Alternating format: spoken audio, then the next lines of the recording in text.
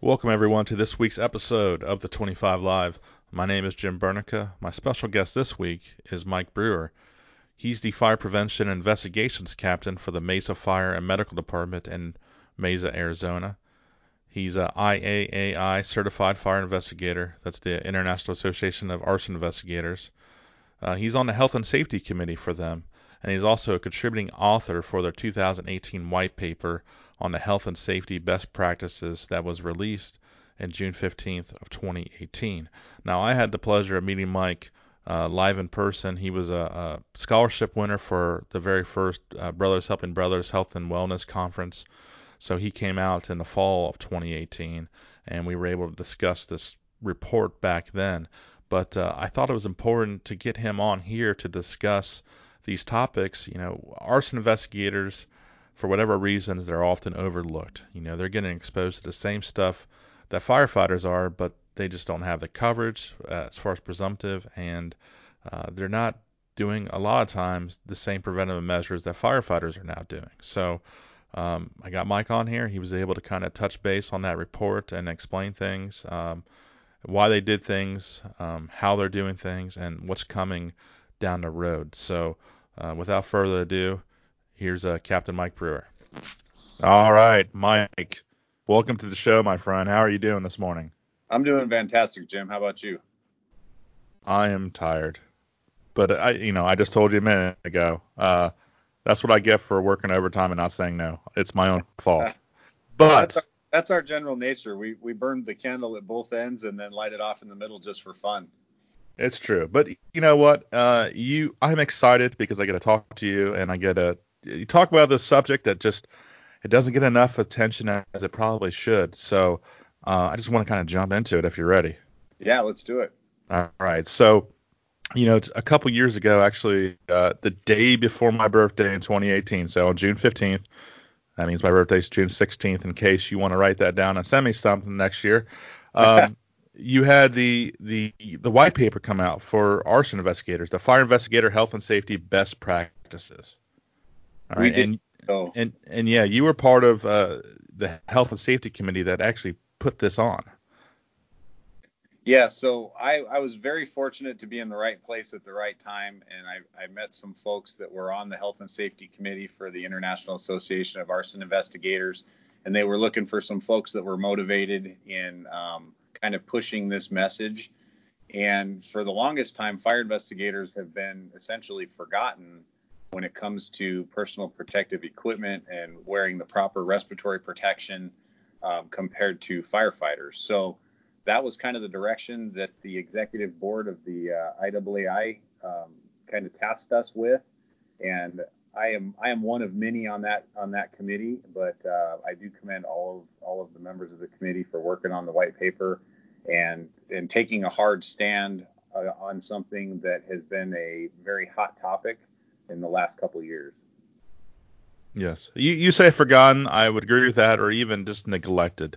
But I think there was a few actually different areas in a fire service that has been, looked over. We kind of concentrate just on the line firefighters, but we haven't spent a lot of times with the volunteer firefighters, the wall land firefighters, the female firefighters, and our arson investigators. Which, and I know that kind of the light bulb has gone off, and we realized, hey, we need to spend some more time and attention to this. But even with that being said, and studies, starting, it's still going to take a while to come out. So what you developed in this white paper is extremely helpful for at least in the meantime until we even get more information. Yeah, that's true, Jim. It gives you a very baseline guide of what is the best practice to help protect yourself and your family. And the elephant in the room is cancer. So that's what the focus of this has been, is to reduce the carcinogens that we are exposed to. Also the health and wellness and mental health aspects of the job that firefighters and fire investigators deal with across the country and the world. Times are changing. Things that we've never talked about at the kitchen table are now being talked about, and we're solving the world's problems over coffee. But the true elephant in the room is cancer, and the latency period it's not, the things that we're exposed to today aren't necessarily going to kill us today or even tomorrow or next week. It could be 5, 10, 15, 20 years down the road. And we don't know the latency period of every chemical known to man and when it's going to actually turn into carcinogen exposure is going to turn into a cancer diagnosis. So it's a very sliding scale. And here in my own department here in Mesa, Arizona, we've had multiple members that have been struck down with cancer, one of which passed away. And so I'm very passionate about this, and it kind of gives me the fuel for the fire, if you know what I mean. Absolutely. And I think before we even dive really kind of deep into this, I think it's important to note that for a lot of arson investigators, a lot of them are civilian, or even not even besides that, different states and provinces have different policies for their presumptive cancer. And a lot of times arson investigators aren't included.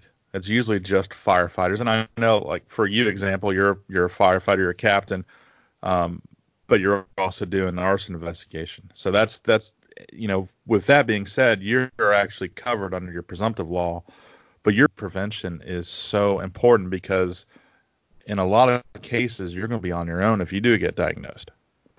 Jim, that's a great point. So I am a sworn fire captain, and so in Arizona we do have a presumptive cancer law, and that's actually going through the state Senate now, because even though we do have the presumptive cancer law, there's folks that are still fighting for those benefits, which is sad but true. And we did have a Senate ad hoc committee that I was fortunate enough to go and testify at on behalf of the civilian fire investigators, because my team is comprised of civilian fire inspectors that are also fire investigators, and they are very clearly not covered under our Arizona presumptive cancer law for firefighters and police officers. It only covers our sworn members. So I was able to testify and ask them to please consider adding our public sector fire investigators that are civilians into that law for coverage. Once again, that's still going through committee, so we'll see how that plays out. But you're correct that there's a ton of folks out there that are not covered, and even if you are covered, you should still be doing everything you can possibly do to prevent those exposures, because even if you're covered, it's not a happy and good life to live going through chemotherapy and radiation treatments. Exactly. And I'm sure you've come across this throughout your career.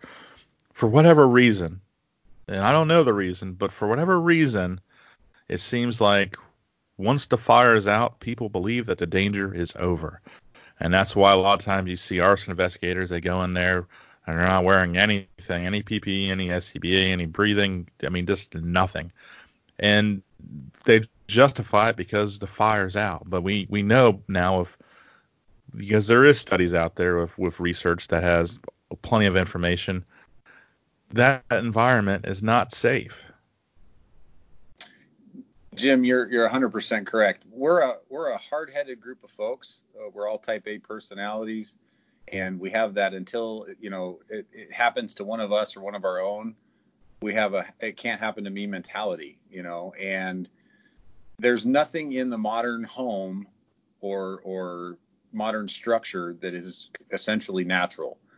So it's all oil byproducts of some type, and when it burns, it produces so many toxicants that we can't even measure all of them in fire smoke. So it's safe to say that there's truly nothing better than an SCBA to protect your body, especially from the respiratory exposures. But we also have to worry about absorption. So in 2016, when I took over this program, I started fire investigations in 2010.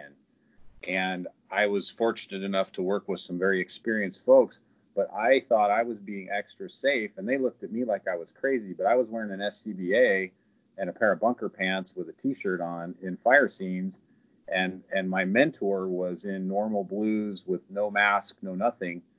And thank God he's still alive and has been fortunate enough not to be diagnosed with cancer. But he has even joked with his family, it's not a matter of if, it's probably a matter of when. So with that being said, I think we need a cultural change, not only in the fire investigation community, but with firefighters across the country and across the world, just based on the byproducts of combustion that are produced in today's modern fires. Nice. So this report, going into this report finally, I know I've talked around it now for a few minutes. It's kind of broken up into three areas: the before the incident, the during the incident, and the after the incident. So, what you really talk about in the before incident is just making sure that you have policies in place. What are some of those policies that you believe arson investigators should have, or even if they're just for firefighters, that they have, an extra category for investigations? So, Jim, like I told you several years ago, when I started this whole deal in 2016, I took over our fire investigations program, and our fire captains, our firefighters, our even our chief officers, we started to implement wearing a Tyvek suit and SCBAs and rubber boots and EMS gloves into our fire investigations. And as we do in the fire service, there were a lot of folks that made fun of us and asked us, what is it? Is it a hazmat call? What's going on? And my answer was yes. Actually, every fire is a hazmat scene once the fire has been extinguished because of all of those byproducts of combustion and everything that's being off-gassed. So in order to avoid absorbing those, we implemented those best practices here in Mesa, and it started getting out. People would see us on the news post-fire, and I was getting phone calls, hey, what are you guys doing over there? Why are you doing this? And when I started explaining and kind of going into our case, they took notice, and it's been really cool to see the regional change that we've had the effect on here in the Phoenix metro area. And then being able to work on the IAAI Health and Safety Committee with this white paper, we're getting to push that message worldwide now. So it is exciting, and we've changed our policies. You asked specifically about policies. That's where the change hits the paperwork, as I'd like to say, because once again, going back to being a hard-headed group of individuals that don't like change, there's two things firefighters hate. It's the way things are now and change. Fire investigators, even if you're a civilian, you fall into that group. And I've had people look me square in the eye that have been doing investigations for 30 years and tell me they've been fine this long and they don't need that stuff. So it's going to be a cultural change that we, have to make across the world. But this health and safety, the white paper is the beginning foundation of that, to get this message out and educate our coworkers across the world to do the best practices and minimize their risk as much as possible. We know that you can't eliminate the risk of exposure altogether on a fire scene. It's just not possible. You can't wear an SCBA the entire time that you're there. So you're gonna inhale and ingest smoke, and you're gonna get dirty, and we know all of those things. But our point with this paper is to push the message: is do the best you possibly can for yourself and your family. I've seen what cancer does, and even in my own family, it's been hard, man. My Mesa Fire family, my own family, we've got folks fighting this horrible disease, and if we can do anything to prevent a cancer diagnosis, that's what the goal is here. So, that's my mission. That's the mission of the IAAI Health and Safety Committee. It starts with putting it on paper, and then having chief officers and captains that are going to push that and make sure that people are being held to that standard that's on paper. Because a piece of paper is merely that. It's a piece of paper. But you've got to have some folks that are willing to step up and be the crazy one to push those SOPs and get them developed. And it may not happen today. It might not happen next year. I think I'm a good 4 to 5 years into this, and we've made some really great strides here in our own organization and regionally, like I was telling you earlier. And it's exciting to see that. It's exciting to see an idea that actually gets traction, even though you've been beating your head on a wall for years and years. You finally break through the wall, and you get the message to the right people, and then you're able to see some results of that hard work, I guess, would be the best thing, best way to put it. Yeah, I love what you just said there, Mike. And I've seen it myself. A lot of times you'll have a department, they have plenty of policies, but those policies aren't worth anything because there's nobody actually enforcing them. There's no teeth behind them at all. So if you can have somebody, and it's usually, the chief on down, it starts with the top. If they're enforcing this, then, yeah, they may be crazy, but they know in their hearts of hearts that they're doing the right thing for that firefighter, that arson investigator, and their families. They may not know it now, but they are. So that's perfect what you said there, and I'm glad that what you're doing there sounds like it does have some teeth. So good deal there. So we kind of touched on there before the incident, and let's actually talk about during the incident, because doing this arson investigation and trying, again, you said you're not going to be able to eliminate all the exposures, but you can at least limit it and try to reduce it as much as possible. But it has to be, I've never done this, but just trying to take pictures, trying to collect evidence, trying to do all that stuff while wearing SCBA, full PPE, that's got to be a nightmare, I imagine, right? So Jim, yeah, and here's my take on it. If we can do it in Mesa, Arizona in the middle of the summer, anybody can do it across the world anywhere. It's not easy, it's not fun. There's no adrenaline rush when you're doing a fire investigation, like when you're entering a fire to fight the fire. But you have to follow those procedures and protect yourself, and not only yourself but your family, because these exposures have a cumulative effect, and you just have to keep the big picture in mind. I had an old fire captain one time tell me when I was in recruit school and in the fire academy, he said it's not about saving babies and fighting fires. He said it's all about pension checks. He says don't do anything stupid to get yourself or anyone else killed, and get as many pension checks as you possibly can and retire healthy and happy. And at the time, I thought he was, kind of a clown. But now that I look back at that advice that he gave me many, many years ago, he was a very smart man. And that's kind of what we need to do here, is make sure that we get out of this career happy and healthy, and live a good retirement until we're gone. So with that being said, when you're on scene, you have to use the equipment you're issued. You have to, we work in a 20 to 30 minute work rest ratio. So yeah, you pack up and you wear your suit, and there's Tyvek, there's other brands, but they're basically the same type of material. The SCBA prevents the respiratory exposure. The Tyvek suit helps prevent the absorption into our skin. It's been widely publicized that for every 5 degrees of body temperature that you increase, your absorption rate on your skin goes up 400%.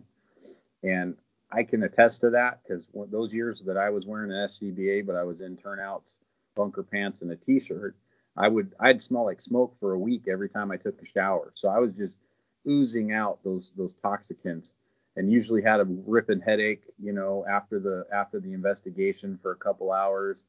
And once we switched to the Tyvek suits, all that went away. It's not one size fits all, and it solves everything and everyone's problems, but it sure helps. And when I would come home, my wife, she would obviously notice that I didn't reek of fire smoke. So that equipment's only good if you use it. And like I said before, we're a hard-headed group, so you have to have a good work-rest ratio. You have to have good accountability for your personnel. NFPA 921 says that we're supposed to have either a means of communication or 2 people on a fire scene. Most of the time we work by ourselves. So our means of communication is our portable radio, and we do check in when we're entering the hazard zone, and we do 20-minute code 4 checks with our alarm room while we're in there, and then we also check out of the hazard zone with them when we exit the scene or the structure or whatever it may be.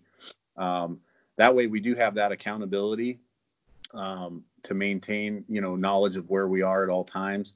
And we also use the police officers. A lot of times they'll remain on scene writing reports, and we'll tell them, hey, we're going to make entry. You mind keeping an eye out. If I don't come out in a little while, come check on me, type of thing. And they're usually really good about that, unless they get a hot call close by, and then sometimes they'll take off without letting us know. But most of the time, they're really good about that. And the biggest thing here is just making sure that you are using what the equipment that you're provided, and then sticking to that plan. It's not fun. It's not easy in 115, 120 degrees, but some days you might only work 10 minutes and have to come out, but you can still get the job done. You might have to change the way you take pictures.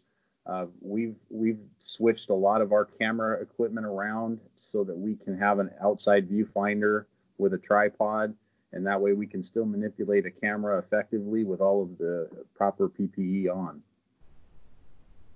Nice, very nice. A few questions. First of all, before I go into questions, a comment, and I preach this almost too much, I'd say, but I know it's generally about firefighters, but obviously it fits for you. And what I'm getting at is the risk management model. We're going to risk a lot to save a lot. We're going to risk a little to save a little. When you guys are in this environment and you're doing your investigation, the only life safety that's in there generally is you. So it's as simple as, what are we risking and why are we risking it? So that's my comment. I end up preaching it every chance I get, but it's the truth. We're just in a home or some type of structure, whatever it may be. I mean, it's okay. It's not as important as our own life and our being there for our family. So I'm done preaching there. That's my little soapbox. You mentioned SCBA use. I was curious what your thoughts were on industrial SCBA packs. So we have not switched over to those here in Mesa. I do understand they're smaller and a little bit lighter, which would be nice. But for us right now, we're using what we have, and that goes back to just using what you have and making sure that you're efficient with it.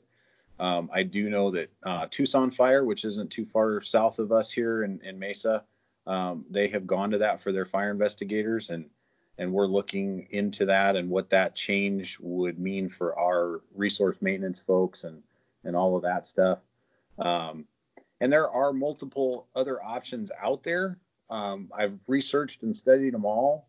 There's PAPRs, there's other canister type filter cartridges, and the bottom line is that because there's so many toxicants in fire smoke and the off gassing, and even days or weeks after the fire, you don't know what's in there. And you go digging around and you can see the particles floating through the air when the sun's shining through. So it's not good for you. And my point is just because you have a canister or a mask on and you can't smell it doesn't mean you're not being exposed to it. So the best and true only protection for your respiratory tract is an SCBA with your own supplied air. And whether that's an industrial SCBA or a firefighting SCBA, that's definitely going to be my best recommendation and the best practice to maintain your airway and your airway health. It's one of those things where, once again, you got to use it. You got to get proficient with it, and make sure that you know what to do in the event that it does malfunction. Luckily, we're not in an ideal age, so you're not going to immediately die if you pull your mask off like you would in a structure fire potentially. But it's something that you have to be familiar with. You have to get used to wearing it. Your center of gravity changes. Your ability to do things changes greatly. But you have to, practice. It's one of those things where if you play in training like you do on game day, you're going to do well. Exactly. I was just thinking when you were saying all that, we might want to just take a moment and explain the differences between the traditional firefighter SCBA air pack and these industrial packs. You want to touch on that? Yeah, the biggest difference is size and air volume, and weight. So they're not as big, they're not as bulky, they're not as heavy, which is an advantage because it does give you some better mobility and They're not as heavy, so it's not as taxing on you physically, but they do have a smaller air capacity so that you can't be inside as long. But like we were talking about, we typically only work 20 minutes, 30 minutes maybe. Sometimes it's only 10 minutes depending on weather conditions and how you're feeling. If you didn't hydrate the day before you were on call, our investigators are typically on call for a week at a time. So if you don't stay hydrated, or maybe you catch 3 fires one night and then the very next day you catch another one in the morning and you haven't had time to recover, we try to help each other out when that happens. But it's one of those things where it's a variable. So the smaller, lighter weight definitely can help for your longevity in the environment, and it makes it easier on your body, which is better for you health wise as well. Nice. I wanted to touch on something else with you. And I saw this firsthand when I spent some time in Saskatchewan last year. So I worked with 8 different departments, and I talked to an investigator at all of those departments, and I found that they were kind of doing stuff just a little bit differently than we do here in the States. And what I mean by that is they'd have the fire, they knock out the fire, they make sure that they do whatever overhaul was necessary, but at that point they would actually board up the houses or whatever the structure may be, and they'd give it a day or two before they actually unboarded it and did the investigation. Have you ever heard of anything like that being done in the States? No. So typically in the United States, as far as I know, most fire investigations are being conducted immediately after extinguishment, once you're given a fire under control by the incident commander. So we're typically in there when it may not be completely extinguished. It could be just, smoldering materials for the most part. But because we are wearing a Tyvek suit, it does have to, we're not wearing the traditional turnouts and protection that a firefighter would wear. So it does have to be basically a cold environment. For the most part, every now and again, we do find things that are smoldering, and then we'll either take care of it or call an engine company back out to take care of it. But I have not heard of anybody in the United States boarding up a scene and then coming back later. With that being said, that doesn't necessarily mean that you need to change your PPE level. Phoenix did a study many years ago where they did 16 fires, and 8 of them out of the 16 still had detectable levels of either CO or formaldehyde or HCN post-fire environment, and then 3 of those out of the 8 were above normal exposure limits. So once you dig into it and you start getting all those particles in there, like I said before, you don't really know what you're even going to be ingesting. So back to my token statement of just because you can't smell it doesn't mean it won't kill you. It won't kill you today, but it might kill you 10 or 20 years from now. So the best thing is just to have good PPE best practices all of the time, whether it's a warm environment, a cold environment, or kind of a hot zone immediately post-fire extinguishment. Okay. Now, after the incident, kind of moving to that section, this really, from when you look at the white paper, it falls in line with really best practices for firefighters. So kind of at that point, you've had your exposure, and now you've got to clean your gear, your PPE, and yourself. So you want to kind of touch on that for me, Mike? Yeah, absolutely. So we definitely stole a page from the playbook for firefighters and decon and hazmat. Once again, I said before that a fire scene is basically a hazmat scene post extinguishment of the fire. So we brought those over, those protocols and standard operating procedures across the party lines, if you will, into the fire investigation world, so that we are cleaning our gear, deconning ourselves, and doing it in a manner that we're not exposing ourselves while we're doing it. And that's a big change. That's a huge change. Like I said before, my mentor typically wore normal blues, and then when he left, he would get in his work truck or his personal vehicle and drive home and never give it a second thought and throw those contaminated clothes in to the laundry basket with his family's clothes. and that was just normal operating procedure back then. Now we've changed that, and we're changing our habits to help reduce our exposures to all of these different toxins and carcinogens that are out there. So are you like after you have a fire, are you returning back to a station and kind of just like a firefighter taking a shower, washing your PPE, washing your clothing and a washer at the station, or are you still taking any of this stuff home at all? So for our fire investigators, they decon as best they can on scene, and then they have the option of going to any of our 20 fire stations here in Mesa to take a shower and decon, or they can go home. They are still washing their clothes at home, but we recommend that they do that separately from any other clothing that's at their residence, and then run a bleach solution after they wash their contaminated clothes. The big benefit is that because we have instituted these best practices, 99% of the time, if I take off my blues, my fire shirt, after I've been in a scene with a Tyvek suit on, I can't smell smoke on my shirt. So that tells me that those particulates aren't getting through. We're using the Tyvek 800s, which is down to 0.3 microns. So there's not a lot of particulates and soot that's getting through that's landing on my body and my clothing. So it's a huge difference compared to what we used to do in the past. Do you guys have like take home city vehicles? So we do have vehicles that they take home when they're on call. And so we do our best to make sure that those are kept very clean.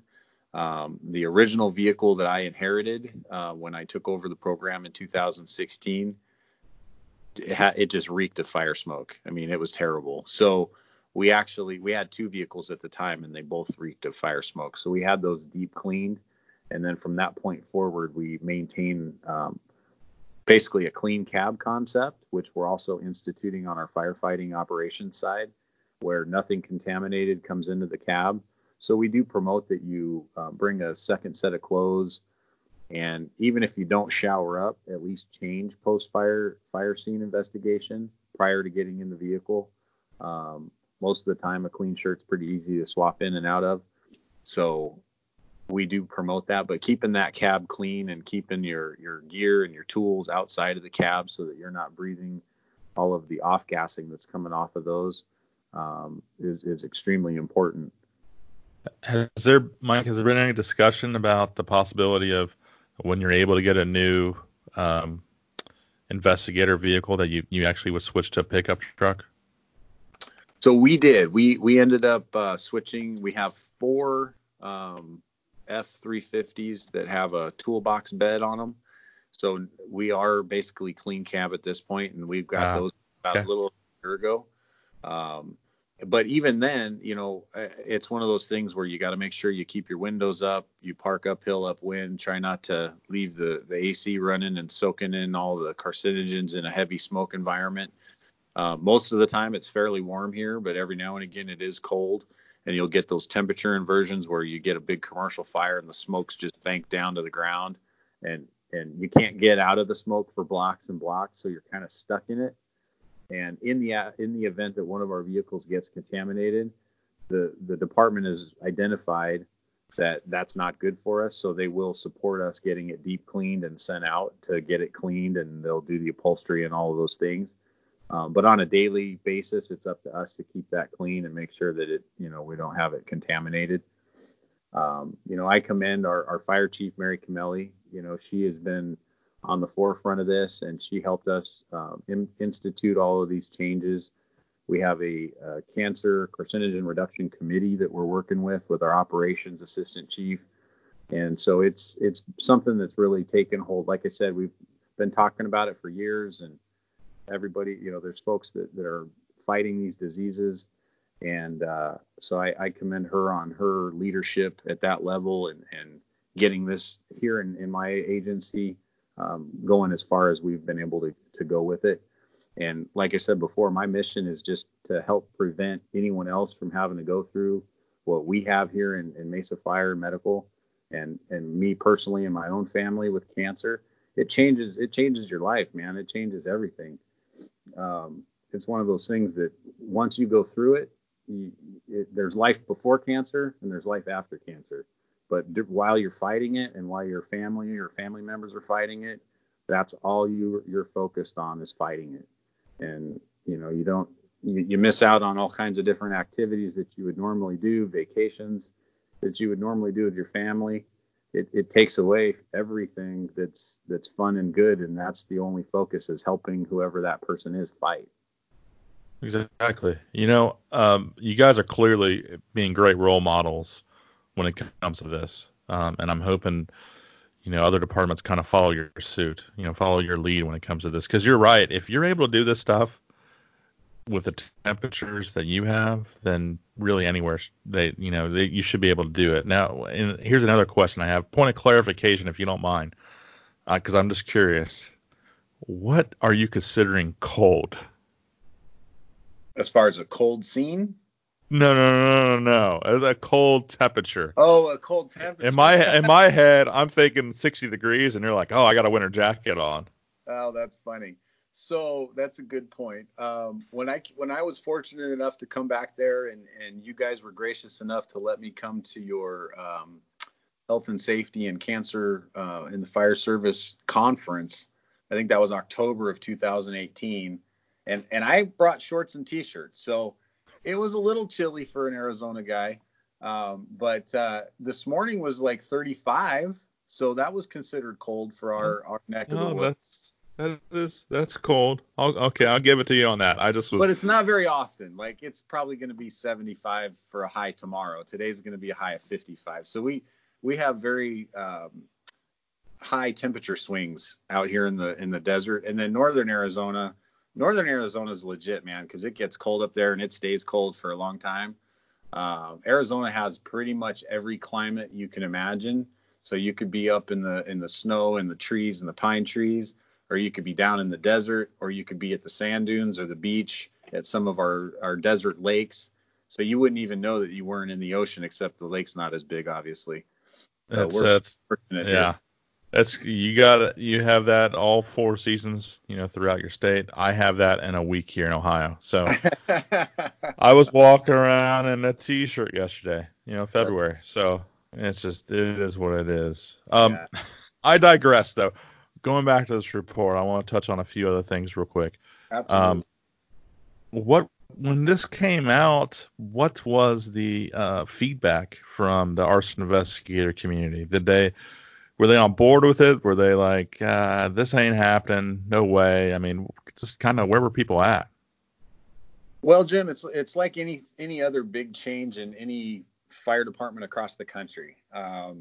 There's those that are 100% for it and they're on board immediately. There's the middle group that's not really sure and they're looking at the other guys to try to figure out which direction they should go. So they're kind of on the fence. And then there's the guys that are on the far right side that are just absolutely opposed to it. So, you have your 100% in, your middle group, and then the 100% knows. And somewhere in the middle, those fence riders start trickling one direction or the other. But in this case, there's really no good argument against it. Is it uncomfortable? Yes. Is it not fun? Yes. But there's really no good argument as to why you wouldn't want to protect yourself from exposure to carcinogens and toxins that are on a fire scene for a fire investigation. It goes back to your statement earlier. What are we risking and why? I mean, the risk management model is clear for firefighting. Well, the risk management model for us as fire investigators is also clear. At least it is to me. Why risk it if you don't have to? Exactly. Nicely said. And I have to imagine because I've seen the kind of I want to say the beginning of this firefighter cancer awareness. Going back to really 2006, and I've seen where it was a fight to get. It was taboo at one point, but it finally started becoming acceptable. We were able to talk about it and actually do stuff with it. So on the fire side of things, I think we've been pretty proactive, and I imagine you guys just are just a little bit behind, but it's still it's going to get there. It just needs a little bit more time for you to catch up. Would you agree? Yeah, I would agree. I think, in 95, when I first started my fire career as a volunteer firefighter, there was no SCBAs after the extinguishment. I mean, in some parts of the country, they weren't wearing SCBAs at all, even during firefights. So as time went on, for me personally, I never would have made it back in the old days because my airway and my body just don't like fire smoke. So my eyes would burn, my lungs would burn, and it just wasn't a positive experience for me. So I would wear an SCBA to protect myself from that, not really knowing all of the things that I was protecting myself from, if that makes sense, right? Because there's so many chemicals in fire smoke, you just don't know what's in there. So as time and culture changes in the fire service, initially when SCBAs came out, nobody wanted to wear them. They'd stay on the truck, and then, as time goes on, people start making that change. So I think, like you said before, being a good example, and helping those that are interested. I'm willing to talk to anybody, email me, whatever you want to do, about the changes that we've been able to make. Um, because, like I said before, I want to help anybody that I possibly can to make these changes to help prevent them from having to fight any of these exposures or diseases that this can cause. One thing I want to do for sure, Jim, is encourage people, if you've never put in a public input for an NFPA standard, I encourage you to do that. NFPA 921 and 1033 are for fire investigations. That's kind of our Bibles. And, put in those public inputs when that public input period is open, and do that for any other NFPA standard that you're interested in changing, because if you can get it help changed at that level, and it's a trickle down effect throughout the country, throughout the world. When they see what we're doing here in the United States, people take notice. And that's one of those things where once it's down, like we talked about policies, if it's in a book nationally, then it has a little more teeth than it's just in your normal SOPs. But it's one of those things. It's a standard document. It's the gold standard for fire investigations and firefighting across the world, essentially. So get involved. Use those public input opportunities when you have a chance. I've talked to a lot of firefighters and a lot of fire investigators, and believe it or not, many of them didn't even know that you could do that. So it's one of those things that we just have to get that message out, and you have to educate your folks and let them know that they have that opportunity. Yeah, there's an absolute lot to the NFPAs. I'm kind of learning that firsthand now. Taking part with the 1585 contamination control. So it's interesting how they say the process. How the process works. It makes me think of the what's that kind of nostalgia show on Netflix about the toys and the movies? Can you help me out with that, Mike? I remember that one. Yeah, but all right. They talk about Legos on one, and they talk about the system, how everything has to fit the system, and FPA is to me just like that. That's what I've witnessed so far. Um, anyway, I digress. I'm gonna, as soon as I get off the phone here with you, I'm gonna figure out what the heck show I was talking about. Yeah, anyways, one last thing about kind of the after the incident. Are you guys doing any type of exposure forms now? So, Jim, we do. And this goes back to your point earlier that our civilian fire investigators across the United States and across the world, they're not covered under that sworn firefighter presumptive cancer laws. So, I have not heard of any laws outside of the United States that apply to that. Maybe they exist. And if they don't, I'm sure that the folks across the pond will be pushing for that. But the thing about it is if you don't have good documentation, just because you have a presumptive cancer law doesn't mean that you're going to be covered. And here in Arizona, we're fighting that. And our own president of our Professional Firefighters of Arizona was recently diagnosed with testicular cancer, and it falls under that presumptive cancer law. So, this illness can strike anybody, anywhere, at any time. And so we do a very good job of writing down our smoke. We call it a smoke exposure, but we also write down any other exposure to any other smoke or hazardous materials. And we're able to do that. We have Zoe is our program that we're using on an iPad for our patient care reports. And they've been able to build that into that so that if we go even on a medical call and let's say it's into a residence that's full of cigarette smoke, the crew and the captain have the ability to go in and document that exposure, that they were in a house filled with cigarette smoke for 20 minutes or 10 minutes, whatever that time frame is.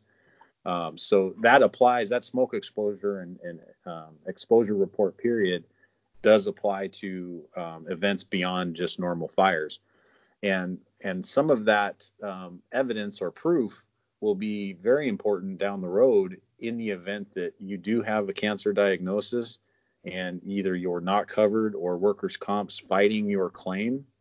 Unfortunately, that's happened here in Arizona, where a firefighter was diagnosed with a cancer that was covered under the law, but they still had a battle on their hands legally to get the insurance coverage that they should have had right off the bat. So I think just like an EMS report, documentation is key, and good smoke exposures and exposure reporting for yourself and each of your investigators is very important to do from this point forward. And we were fortunate enough to be able to go back and document those things as well for some of our other folks that have fought cancer. So, but yeah, just to your point, keeping good documentation is very important in the event that you do have a positive cancer diagnosis. Let me build on that too, Mike. Just like a fire report or EMS report, if you didn't document it, it didn't happen. That's the first thing. Number two is, and this is kind of my own viewpoint, these exposure forms are your receipt. Just to have that just in case. You need to have proof of it. Have your receipt. So, but yeah, right on, Mike. I'm glad you guys are doing that. And just another random note. That show finally came to me. I finally remembered what it was. The toys that made us, and there's also a show called The Movies That Made Us. So it's pretty good stuff. They go in depth. I don't know. It's a little nostalgic, but let me ask you one more thing about the report, and then we'll get to maybe some more fun stuff. Is there, this report now has been out for a year and a half, and a little over that, and I know it took a while to even put this together. Is there any talks about updating it or doing a sequel or building onto this? Has there been any discussion at all through the committee? So, funny you should ask. We're working on the second edition right now. And I have a confidential draft that I can't release any information about, but we are updating that and working diligently to get that out, most likely sometime this year. And we are trying to include some of the things that, we had to draw a line in the sand at some point and say, this is what we're going to publish. But we recognize that fire investigator health and safety, mental health is very important. So we are trying to implement those things into this second edition and maybe giving a little more teeth to some of our recommendations as well as for what best practices would be for PPE, and then updating it with graphics and whatnot. So that is that second edition is in the works, and we are looking forward to getting that out this year. That's perfect. That's great news to hear. That was breaking news. You heard it here first. There you go. Yeah. All right. By the way, for this report that we keep referencing, where can our audience members actually locate this report at? So it is on the IAAI website, and it's the IAAI Health and Safety Committee Best Practices White Paper. Perfect. All right. Now you ready to have some fun? Let's do some of these random 25 questions. All right. Sounds good. All right. So here's the deal. I've got 25 questions. They're all, different numbers, 1 through 25. Just give me a number and I'll shoot that question to you. If it's, I'm going to do this though, because I feel like I need to switch these up again. Or I've realized there's certain numbers that people always pick. It's just kind of a weird thing. But anyway, All go right. go ahead So and go. Let's see how you do here. I'll pick my first employee number, which was 22 in the department that I started out my fire career in as a full timer. So number 22. All right. I actually asked this question to Frank Lee from FDNY last week, and he decided not to answer. So let's see if you'll answer this. Okay. I know that's a good opening line, right? Like, oh shit, here we go. Um, what's the craziest or most out of character thing you've done? The most craziest or out of character thing that I have done. I think I'm going to take Frank's lead. That's probably a best unanswered. Oh, all right, you could tell me off the air. It sounds not PG rated. Hey, Jim, So when we grew up, there wasn't social media. So just saying. this is true. Yes. The closest thing was AOL Instant Messenger, Yep. So where I'm where going you to plead had the to fifth. Yeah, I'm going to plead the go. fifth on that one and just God bless that wasn't in service on social media back then. All right, you can tell me after we go off the air here. All right, well then pick another number. All right, let's go with number 11. This doesn't seem too PG. Is there ever a time in which farts are not funny? I just went to Disneyland for the first time with my family, and in an enclosed environment on a roller coaster or encapsulated ride, they're definitely not funny. I disagree, but I wasn't there. I always think they're funny. Anyway, all right. At least that's what I tell my boys, which my wife doesn't like. But Right. what's another number?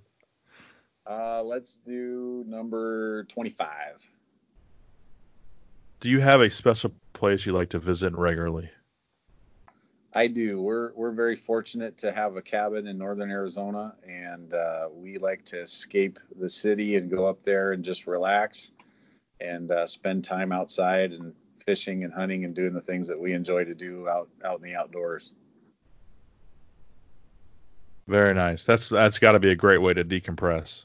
Yeah, that's our sanctuary, man. My wife's in the mental health field and specializes in trauma and substance abuse with kids, and then I do what I do. So we definitely utilize our time up there wisely and enjoy just the peace and quiet and kind of reset our computer, so to speak, and get away from it all sometimes. That's not, it sounds actually, ironically, that my place like that is kind of Sedona, Oh, which is nice. not too terribly far, but I try to do the same exact thing out there. Yeah, Just Sedona's get a, awesome. get away, Yeah, be definitely. one with nature. Um, Exactly. all the red rocks and alien stuff they have there too. Right, right. All Very right, cool. let's get you out of here with one more. We'll pick another number. Lucky number 7. See, that's one of the ones everybody always picks, but that's okay. Because I'd be interested if you actually even had one of these. What was your worst job interview? My worst job interview. Probably my first interview to try to get a fire job because I was so nervous. And I think I just rambled on and I don't know that I ever answered any of their questions. I think I just shotgun affected it because I thought that I knew what they wanted to hear. So I didn't really talk about me as and who I was as a person and what I was bringing to the table. I think I just had diarrhea of the mouth and probably did not impress them clearly enough because it took quite a few times before I actually did get a fire job. So I'm gonna go with my first fire interview as the worst job interview I've ever done. Well, clearly you've gotten a lot better at interviews. So, because I had a really good time with this. I thought it was very informative on, again, a subject that is unfortunately kind of looked over right now. So, I hope that there are some investigators out there that listen, kind of take something away, and they can kind of implement and put something to use for their own, and therefore they'll be better off, and the trickle effect will be their families better off and their fire communities better off, just by taking a little dose of prevention. I had a fire chief. He was my very first fire chief that hired me and gave me a shot. And he always used to say an ounce of prevention was worth a pound of cure. And I know That's he a got that. Benjamin Franklin quote, right? Yeah, yeah, he got that. He got that from Ben Franklin, and I think that that's true to this day. So I hope that somebody out there listening is willing to call or email me. They can email me michael.brewer Brewer at mesaaz.gov, and I'll get back to you as quick as I can with any questions that they might have. So thanks for having me, Jim. Perfect. Thanks for coming on here, and I'll need to see you here live in person, whether it's in exotic Beaver Creek, Ohio, or maybe I make the way out west, uh, hang out with you and get some In-N-Out burgers. All right, that sounds good, man. All right, brother. Thank you, and take care, and I'll talk to you soon. All right, we'll catch you later. All right, bye.